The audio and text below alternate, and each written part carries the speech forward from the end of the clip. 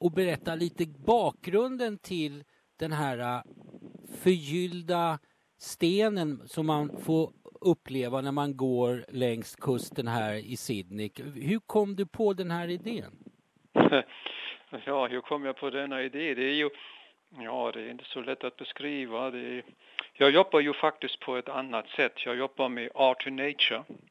Så faktiskt går jag för det mesta med öppet sinne och tomma händer ut i naturen, artwalking, och sen jobbar jag med det som finns på platsen.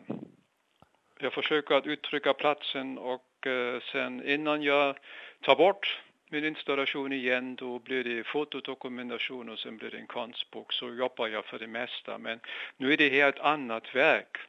Men jag ser här en möjlighet att förstärka lite mitt budskap, så naturen ligger mig väldigt, väldigt nära, och därför har jag faktiskt försökt att lyfta fram den där vackra stenen som har blivit den största i hela området. Och ibland är vi lite blinda och då ser vi inte det som finns runt omkring oss. Och om man testar det, om man lägger guld på någonting, då plötsligt börjar vi att förstå det, men det är fortfarande samma sten som bara har fått en vacker dräkt av guld. Jag förstår. Så det är lite tanken bakom det. Men betyder det att du har gått här och vandrat ut efter kusten och letat efter ett objekt som skulle kunna bli det här art nature som du pratar om? Nej, det var ju så, jag hade idén Klondike, och Klondike det står ju för väldigt mycket här på jorden, nästan för hela våran civilisation. Det är som en smält tegel för alla de stora frågorna. Guld, hur vi använder det, varför vi använder det och vad det skapar för problem och för möjligheter. Och jag visste, jag ville ju göra det, och jag var inte här, det är min första gång på Bondi.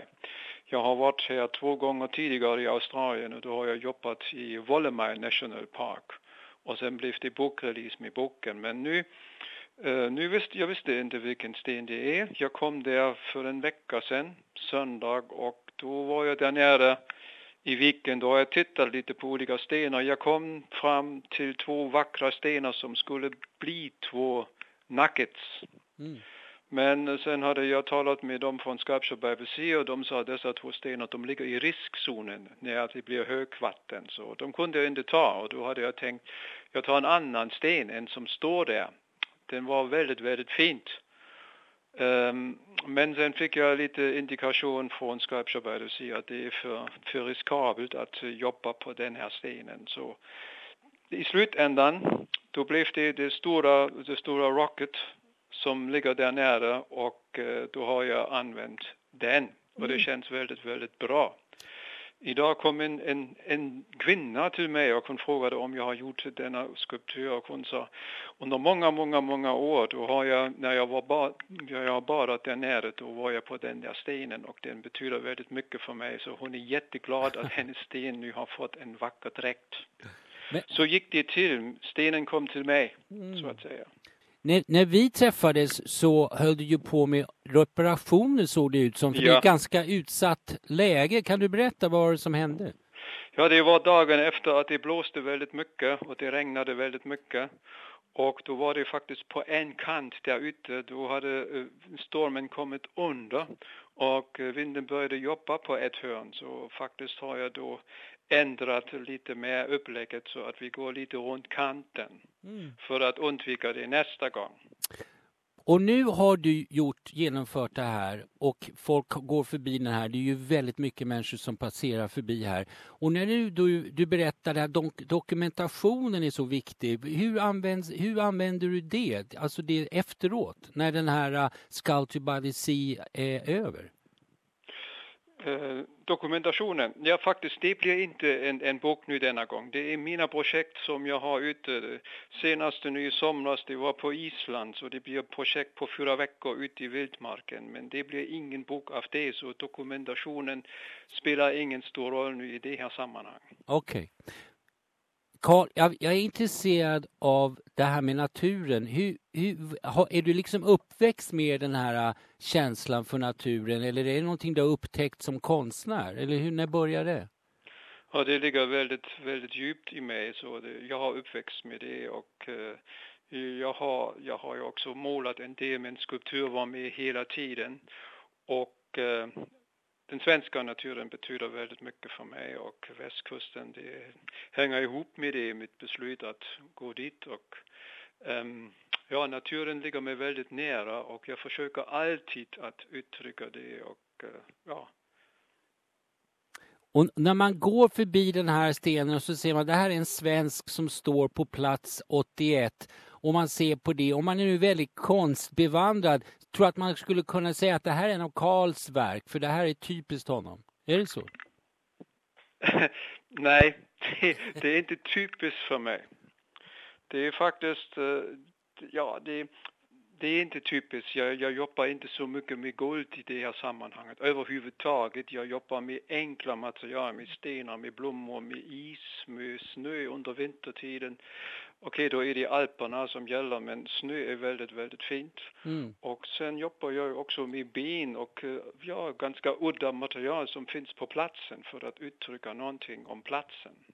Det är inte typiskt för mig så att säga. Nej. Men det är ett sätt att kunna lämna ett budskap, en message. De som lyssnar på programmet här hör ju att din dialekt kanske inte är den renaste svenskan. Nej, det är det absolut inte. Kan du berätta om din resa?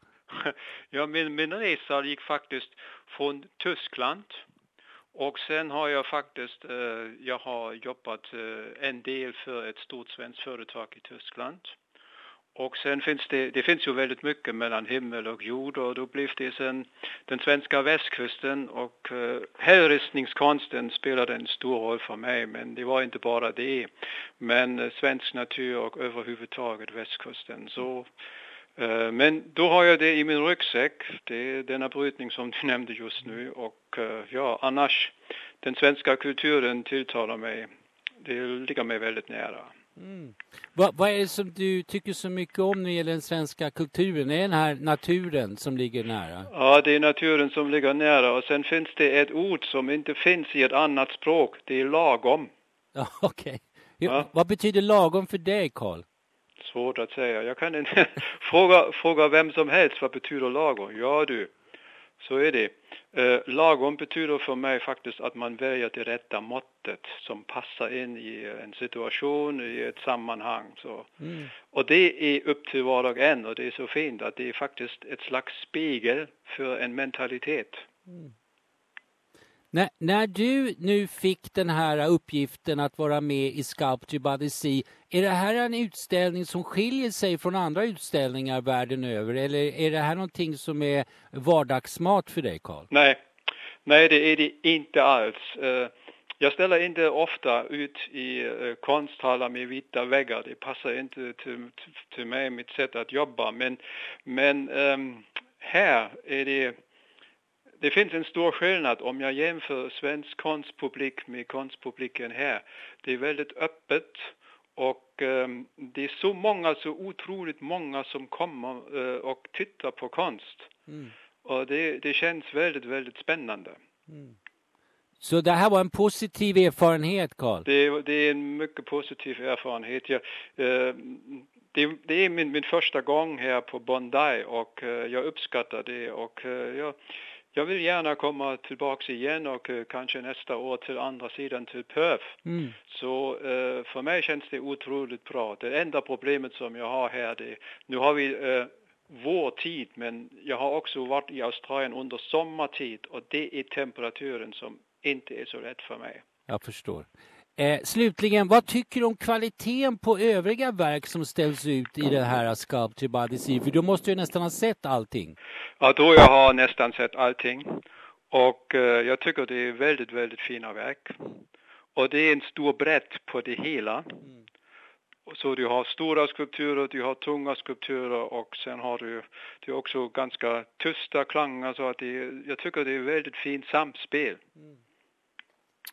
Då Karl, jag får tacka för den här pratstunden och jag hoppas det är många som kommer, för det är några dagar kvar nu, att många kommer att se på din fantastiska sten. Ja, det är 2 veckor kvar och jag tror Det är många som tittar på det, och det är väldigt, väldigt fint att få respons. Och ja, jag är glad över att stenen har fått en klänning här.